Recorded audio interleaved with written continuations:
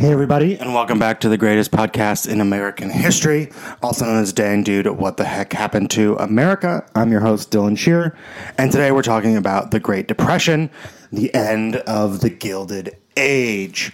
Right, so we've been going through American history since, the end of the Civil War, starting with Reconstruction, and now we're up to the Great Depression. So far, sort of the Industrial Revolution has been the big centerpiece of our discussions in this podcast, right? We've talked about sort of its effects, immediate effects out in the South and the West, and then moving on through how people were reacting to the Industrial Revolution, the Industrial Revolution War, right? World War I. And now we're looking at sort of like the end of the highs of the Great Depression, right? So the economic crash, in part created by Industrial Revolution itself, right? Coming out of the Industrial Revolution, we had these huge increases in manufacturing. People were making lots of money, hand over fist. And sort of the average wealth, too, was rising. It wasn't just the people at the top making a lot of money, but more and more people across the United States were making money as well. And that led to some very specific things, some big weaknesses in the U.S. economy, and it all comes crashing down with the Great Depression.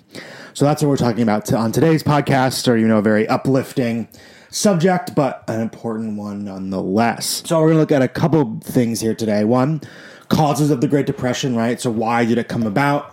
This isn't an economics podcast. We're not going to go into the nitty-gritty details, but we'll look at some of the big overarching structures and causes behind the Great Depression. We'll look at culture and life during the Great Depression.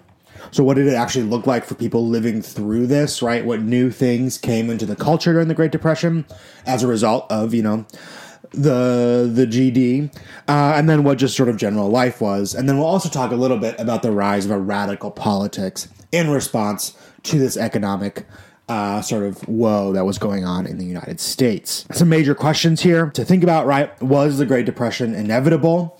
I sort of hinted at answers to this before in previous podcasts, but did the Great Depression have to happen? In what ways did Americans deal with the Depression, right? So how did people react to and try to incorporate this into their lives, this new economic reality? And then finally, what were the effects of the Great Depression felt equally across the United States, right?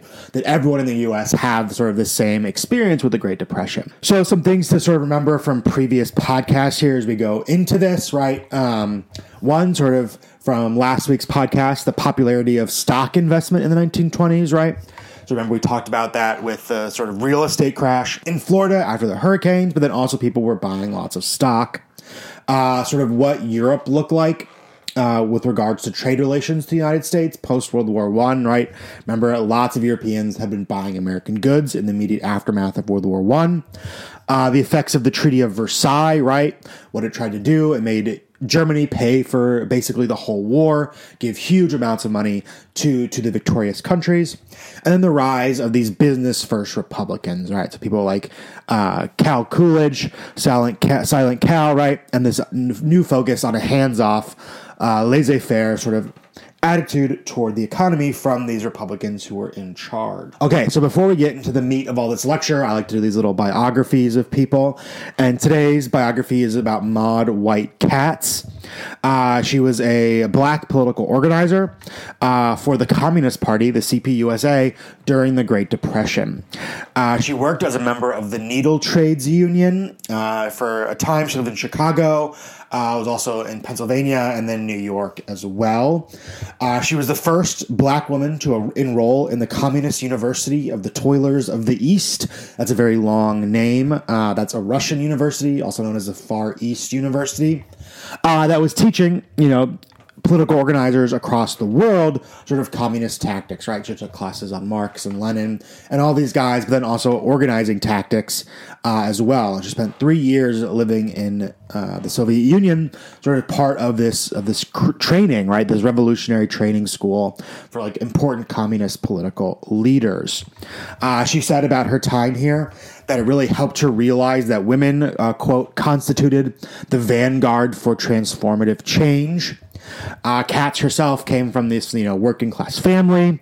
She was assigned by CPUSA to sort of work with unions during her time with the party. She worked a regular, 9 to 5, quote unquote, job on top of this as well, and sort of was instrumental in CPUSA's decision to run campaigns against what they called white chauvinism, right? So this sort of, male-centered whiteness idea, and she was a big part of their campaign to run against that. And it wasn't just White Katz. There was other black women like Louise Thompson, who also ended up visiting the Soviet Union during the Great Depression to go through this training as well. They're quoted as saying it turned them from leftists into revolutionaries, right? There's a pretty famous picture of lots of these sort of black Americans at this Far East University. And just sort of the point of talking about all this is that the Great Depression, right, created radicals out of many Americans, which really scared a lot of political and business leaders. And that's going to be a bit of foreshadowing for our next podcast on the New Deal. So look forward to that. Okay, so the Great Depression begins, right? Where we left off from last week was you have the Roaring 20s, right? Everything is feeling good. People are loving it. The stock market is just going up, Average salaries increased from like $150 to $5 a day. People now had, radios in their houses. They had refrigerators and all this new stuff. Electricity was spreading all over the world. People were bopping out to jazz music. Everything seems really awesome. And the Republicans hoped this would continue, right? They elected Herbert Hoover into office in 1928, who took office in 1929. Right, sort of on this idea, we're just going to continue what was working for us under Coolidge, under these other guys, right? He'll just keep the job up. Herbert Hoover had been part of earlier administrations, seen as this really, really smart guy, and very much just sort of hands off the economy from the federal government type of president. But just 8 months after he took office, after his election, he had to deal with the worst financial crisis in American history, and he was very much not up to the job. He sort of flailed around horrifically. The Great Depression was a horrible time to live in the United States for most people. It was not a good time to be in America. Starvation was a threat for millions of Americans, something which hadn't really been the case prior to this, at least for a very long time for many people. In some places, unemployment was up to 50%, right? Massive. So 1 in every other person did not have a job, could not afford food. Millions of people lost family members to starvation. They lost jobs, they lost houses, and their lives to the Great Depression, right? People were ruined. The country was ruined by this. No one was unaffected by the Great Depression, though certainly there were some who escaped largely unscathed. People who had money already, who were in charge of these big industrial concerns, right? Their stock may have fallen some, but they still retained a lot of personal wealth and were able to weather out the storm. Some people had to, sell. Maybe they had a second home or something. They had to sell it, but for the most part, they avoided these unemployment, these losses. But for the large portion of Americans, everyone was very negatively affected by this. Just some of these statistics, right? In 1929, the unemployment rate was 3.2%, pretty low. And in 1933, just 4 years later, it was up to 25%. And this is a nationwide stat. That 50% comes from some more specific areas. In 1933, 12.83 million people were unemployed. And that number is actually higher. It doesn't include farmers who were really struggling and in massive amounts of debt. It also doesn't include people who weren't looking for jobs specifically. So those unemployment numbers are actually much, much higher. And 12.8 million people maybe not sound like a lot today, right? We have 300 million people in the United States, but the population itself of the U.S. was much, much smaller during the Great Depression. Between 1929 and 1932, the gross national product was basically cut in half. In 1929, it was $103.1 billion, and in 1932, it was $58 billion, right? So it's massive, massive drop in what the U.S. is making and selling, right? This GNP number. In 1933, over 5,000 banks closed. People lost a lot of their money in these closings, right? At this time, if your money was in a bank and that bank closed, right, it couldn't pay you back, you were just out of luck. You didn't get that money back. We'll see that changes in a couple of years, but for now, these bank closures just screwed people out of their savings. In total, about a third of the banking system in the United States failed. That's a massive, massive amount of loss. So the causes, why did this all happen? Number of reasons. It's obviously not just one thing, right? Like we talked about with World War I. It wasn't just the shooting of Archduke Franz Ferdinand that caused World War I, but it was that was just like the trigger, right? That sort of lit this powder keg that had already been in place. The same thing is true for the Great Depression. There wasn't just one thing that precipitated all this, but a culmination of a bunch of factors. In part, it was just sort of part of the capitalist system, right? Booms and busts are just sort of a part of how capitalism works, right? And we've seen this in every capitalist country. There are times when things are going very well, and times when things are going very poorly.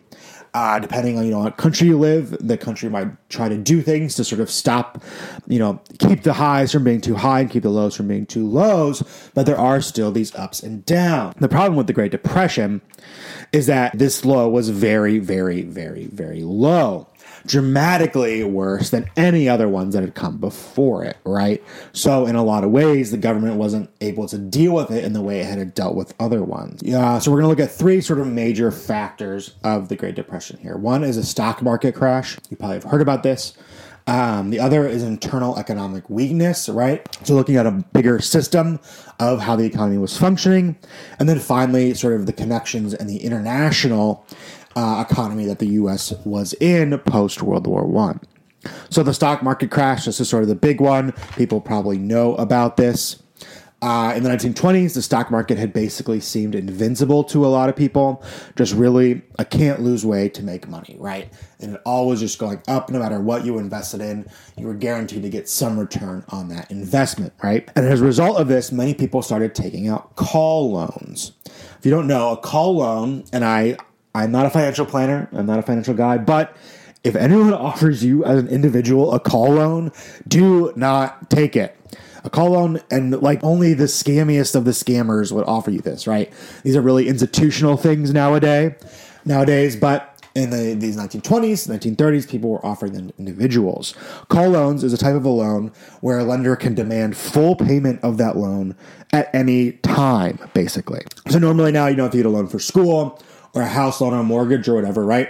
You set in stone what the payment will be, right? You'd be like, okay, after 6 years or 6 months or whatever, you will pay back this percentage at this time. With a call loan, the lender can be like, well, I gave you this money 2 days ago, give it back to me now. Or I gave you this money, 6 months ago, give it back to me now. All of it with the interest. They don't usually do that, right? They don't usually do that. They want to, actually get all their money back. But they can do it, and they usually do it is if their borrower's credit has sort of deteriorated, right? If they know something is happening in the company that they won't be able to pay it back, or if sort of what they gave as collateral has lost value, or, any worries about future ability to make payment, right? Generally today, they're mostly done between banks and brokerage firms, that sort of stuff. And so very much not person to person, but at the time, very person to person sort of things. And what happened was, and they used these to buy stocks, right? Because they're like, okay, even if, a person taking out a call loan to buy some stocks, great, that's totally fine. Even if they call it back tomorrow, the stock market will have gone up. I'll have made a little bit of money. And this worked for a couple of years, or, seemed to be working. But then in September 1929, the Federal Reserve Board raised interest rates, right? So sort of the amount that it costs to borrow money from, the Federal Reserve goes up. And this had sort of a cascading effect of making stock prices drop, right? It'd be harder for companies to get money. And then that hurt people who had taken out call loans, right? Because banks started to take out call loans, seeing that the stock market was dropping. They were worried about the people who had taken those loans out and their ability to pay them back, so they called them in. And by November, the stock market had lost a third of its value, about $26 billion in total in just a few months, right? Just 3 months. Because people have to sell, their stocks to pay back the bank that they borrowed the money from, and this sort of just a very negative cycle started. And the stock market would continue to fall for about 3 more years until 1932, right? So this is huge crash. So that was one part of it, this huge crash of the stock market. Another part was internal economic weaknesses that really hadn't been, that had been papered over by this massive growth, right? The agricultural sector in the United States had been struggling for years. This had sort of been covered up by this vast industrial growth, as I mentioned, right? Sort of the national numbers still looked good despite there being weaknesses in the agricultural sector. A lot of it is just due to, farmers basically growing too much. We get the beginning of the Dust Bowl, right? So crops are starting to fail also. People are losing money that way. But then industrial growth sort of starts to slow down. Companies reaching saturation, even in Europe, right? People were needed to buy a lot of stuff, but then those needs go away as they got that new stuff. So these industrial markets started to fall as well, sort of bearing, once again, the weakness of the agricultural sector. As I mentioned last week, right, many people have been buying on credit, using these new credit opportunities to buy cars or radios or refrigerators, and had few savings reserve, meaning that when this sort of downturn started, they couldn't afford to keep buying stuff, which made things worse, right? They didn't have these reserves to rely on because they had to keep paying off the things they had bought on credit. So making that sort of was another big weakness there. This really big internal weakness, right? The U.S. economy looks good on paper, but in reality is pretty structurally weak, propped up by this big industrial market. And then when that fails, everything else falls apart. The third major sort of reason is the European economic crash. So as I mentioned, by the end of World War I, the U.S. was sort of fully integrated into the European economy, right? These United States manufacturers were selling to Europe. Everybody was, Europeans were buying at U.S. goods, fully integrated. I talked about the Versailles Treaty, right? Under the terms of the Versailles Treaty, Germany had to pay back all these European countries for the war, right? Massive amounts of money. They couldn't afford it. Their manufacturing had been ruined by the war, right? Sort of all just devastated, all these factories blown up. They didn't have enough people to work in the factories they had left, right? This entire lost generation.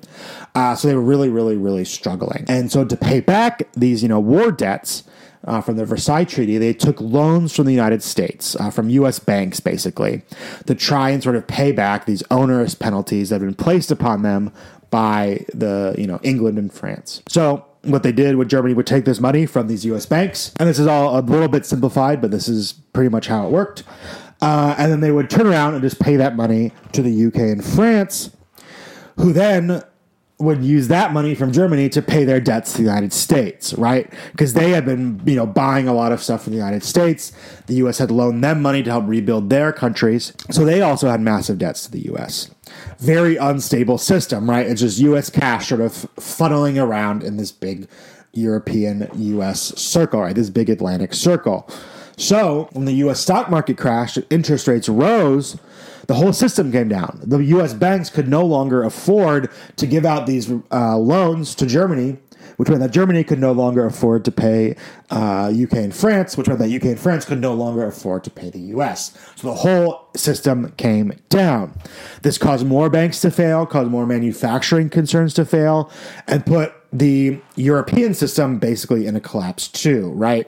The Great Depression wasn't just in the United States, but it was pretty almost worldwide because of this new international system. You see this massive amounts of hyperinflation in Germany where, you see pictures of people just stacking up bills and burning them for fires because they were worthless. So you just get this horrible, horrible crash of the German economy. Hoover, for his part, eventually tried to help, right? At the beginning, he took a very laissez-faire approach to it, said this is just part of what it is to be in a capitalist society. We have to deal with this. Some people get unlucky, but if you work hard, you'll be fine. Very traditional for Republicans at this time. Really preach, self-reliance, hard work, right? As if, you're struggling, go out and find a job, even though there were no jobs to go find. So, pull yourself up by your bootstraps approach. But the problem was that people were now looking to the president to do something about the growing problems, right? We've talked about this sort of switch where more and more people have started to decide that the U.S. government's role was to help them during economic crashes, right? We see Coxey's Army is all about that. And the people demanding that the U.S. government actually do something during a downturn, during a crash. And so he started doing it, but it was far too late to sort of prevent the major problems of the Great Depression. So only when it was too late did he begin to look for solutions. One of the first things he offered up as a solution to this was voluntary cooperation, quote unquote, where businesses and the government would work together to make sacrifices to help people. This didn't work. Business people just refused to do that, refused to make sacrifices. Their goal was just make as much profit, continue trying to make profit in this economy, and they were not going to make sacrifices. Sacrifices would have been, maybe paying higher wages or hiring a couple more people that they didn't necessarily need, and they just said, no, we're not going to do that. Other efforts by Hoover to try to stop this proved even less helpful than that. One was the Smoot-Hawley tariff. I was saying that, Smoot-Hawley. Smoot and Hawley were Congressmen Reed Smoot and Willis Hawley. This raised tariffs to incredibly high levels in 1930. The attempt was to sort of, get people to buy American, but what it did was it destroyed businesses' ability to sell abroad, right? It just made sort of the taxes too high on international goods for it to be worth anything. So it actually sort of pushed this depression even farther instead of helping it. Hoover did do some good things to help try to alleviate employment, usually very small ways, but helpful to some people, primarily done through private industries, private groups like Red Cross. So government coordination with groups like Red Cross, and then Red Cross would do the heavy lifting. So he still can't, get away from this Republican hands-off, laissez-faire approach. Near the end of his term, right, when he saw that he was about to get shellacked in this upcoming election, he started to take bigger, drastic measures, including the use of federal funds to build the Hoover Dam, right, these sort of infrastructure projects to try to get people back on the job. He also started the Reconstruction Finance Corporation in 1932, a government entity that would provide loans to businesses to hire more workers.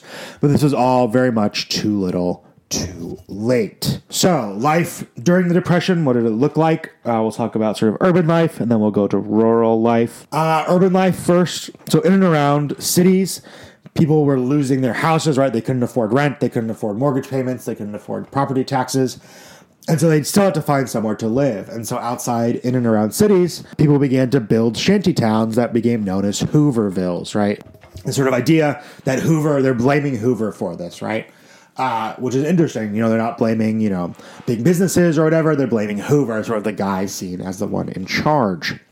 By 1932, there were around 250,000 homeless children, right? So that's not just adults, but children. Which is a huge, huge amount, just sort of incredibly sad thing that the United States can't even take care of its children. The number that was actually that 250,000 is pretty low, is much higher, because those living in these shanty towns and these Hoovervilles were not considered homeless, despite them being basically homeless, right? Just because they had, maybe a piece of corrugated tin over their head didn't mean they were living in a good house. Black neighborhoods were hit much harder in urban areas than white ones during the Great Depression. Black people were often sort of the last hired, first fired, right? If the company was actually able to hire some people, it would hire white people first. And then if it did even hire black people, they would be the first ones fired if they sort of lost that money. On Chicago's South Side, every single black-owned business and bank failed during the Great Depression, right? Every single one failed. Horrible. There were white businesses and white white-owned banks that stayed around, but all the black-owned ones failed.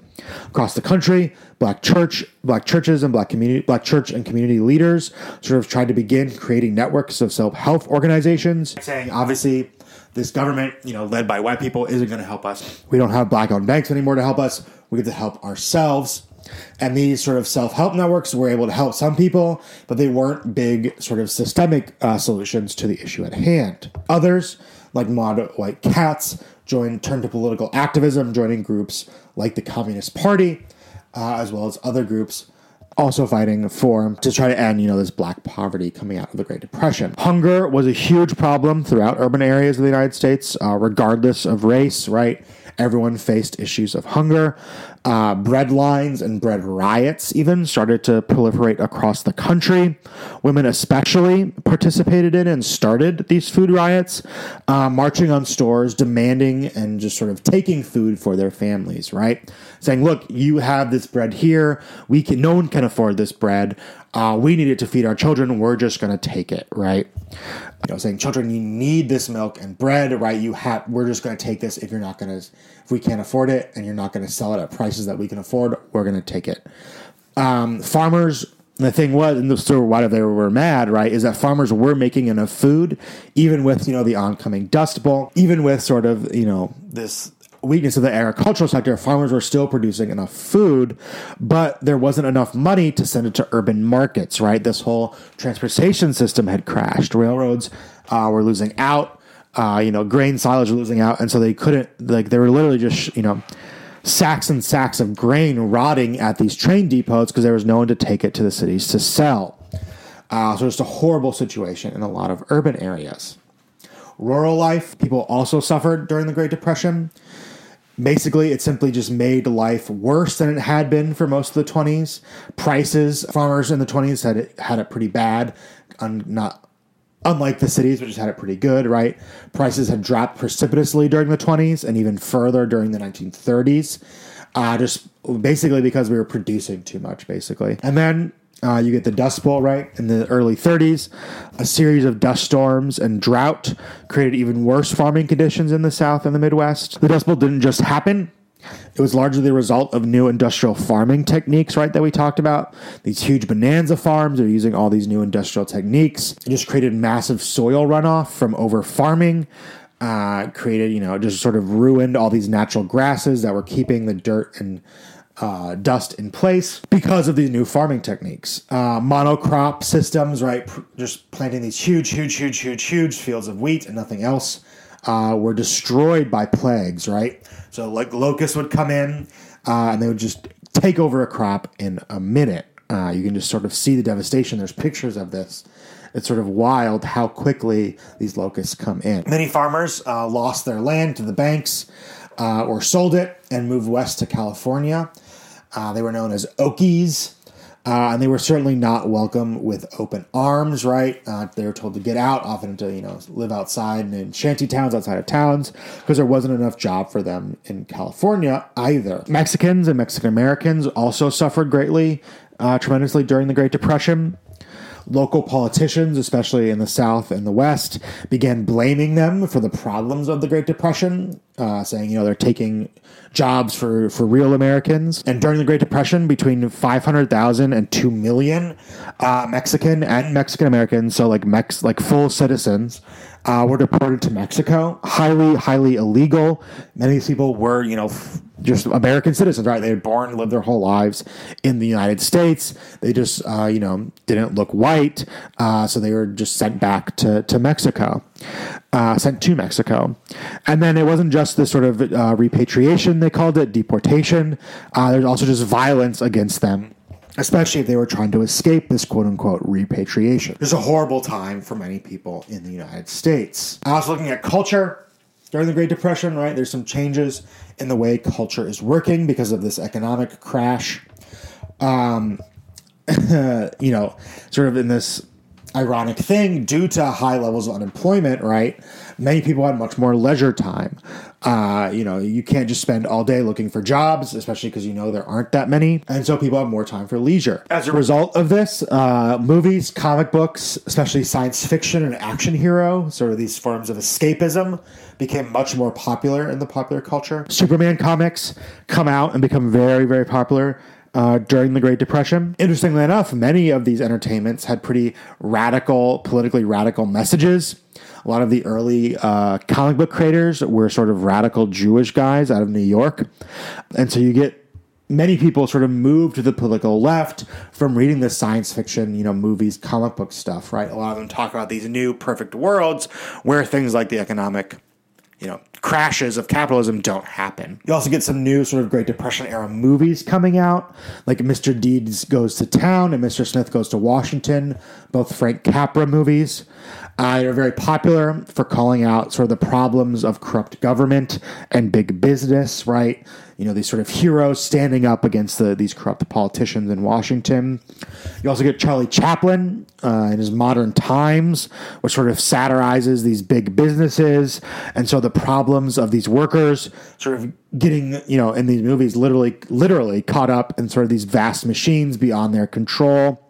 You also get performers like Zero Mostel, who were sort of openly socialist. Zero Mostel, known for being in The Producers. You also get some writers, some very famous writers coming out of the Great Depression. Their work clearly influenced by this economic crash, like John Dewey, Edmund Wilson, Alfred Bingham, sort of critiquing this American capitalist economy, right, from the left. You also get Richard Wright, John Steinbeck, Grapes of Wrath, and others who were writing fiction books sort of promoting this re-examination of capitalism, occasionally promoting communism, not always, but sort of at least critiquing capitalism. You also get books like Brave New World, portraying sort of horrifying visions of the future, right, where the government controls everything. Radio became very big during the Great Depression, widely popular during the 1930s. It served as a source of news, but also sort of a source for just entertainment programs, songs, and then also programs like Little Orphan Annie, Amos and Andy, sort of very popular ones. Amos and Andy, also very racist, but still very popular. So this sort of had an effect, right? There was some radicalizing of a lot of people's politics. And this isn't, when I say a lot of people, I don't mean it nearly close to everybody in the United States, not even close to a majority or even sort of that big of a minority, but there was this growing sense of people getting radicalized during this time. The Communist Party was the most popular left-wing organization during the 1930s, outstripped, earlier socialist parties, pre-World War I socialist parties, and sort of Communist Party became the big thing. It was led by William Z. Foster and Earl Browder, and they did stuff throughout the country, right? They led hunger marches, people demanding food. They helped organize tenants, right? People who were renting, try to get more rights, not to pay as much. They even made some inroads in organizing in the South, something which hadn't been done before by left organizers, really. One of the big things they did there was CPUSA helped fund the legal defense of the Scottsboro Boys. The Scottsboro Boys is this awful, horrible case in the United States. 9 black boys, Charlie Weems, Ozzie Powell, Clarence Norris, Andrew and Leroy Wright, 2 brothers, Olin Montgomery, Willie Roberson, Haywood Patterson, and Eugene Williams. And when I say boys, I mean like they were boys, right? Teens, or just maybe a little bit older, were falsely accused of and tried for raping a white woman in 1931. Only 4 of these guys had known each other before their arrest. So this horrible case, right? 4 of them had to go through 4 whole trials about this. The first 2 of those trials, they were given death sentences, but those death sentences were overturned by the Supreme Court. The last 2 trials saw 4 of the now men locked up sort of with long life sentences, despite there being no evidence at all of them doing this, and they didn't actually do this. Clarence Norris would eventually receive a pardon from Governor George Wallace of Alabama. George Wallace, famously incredibly racist guy, but sort of had faced a lot of pressure to do this in 1976, right? So he's in jail for over 40 years for something he didn't do. Clarence Norris would outlive all the other Scottsboro boys, dying in 1989 at the age of 76. The other 3 who had ended up in jail, Patterson, Weems, and Andy Wright, were issued posthumous pardons in 2013, sort of in some ways bringing an end to this sort of notorious case of racial injustice in U.S. history, but obviously not enough, right?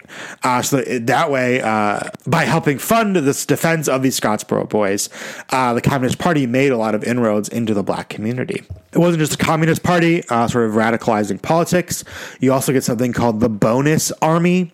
One of the most influential protests in American history. In 1932, 15,000 World War I veterans marched on Washington, D.C. They had been scheduled as a result of their service in World War I to get paid bonuses in the 1940s.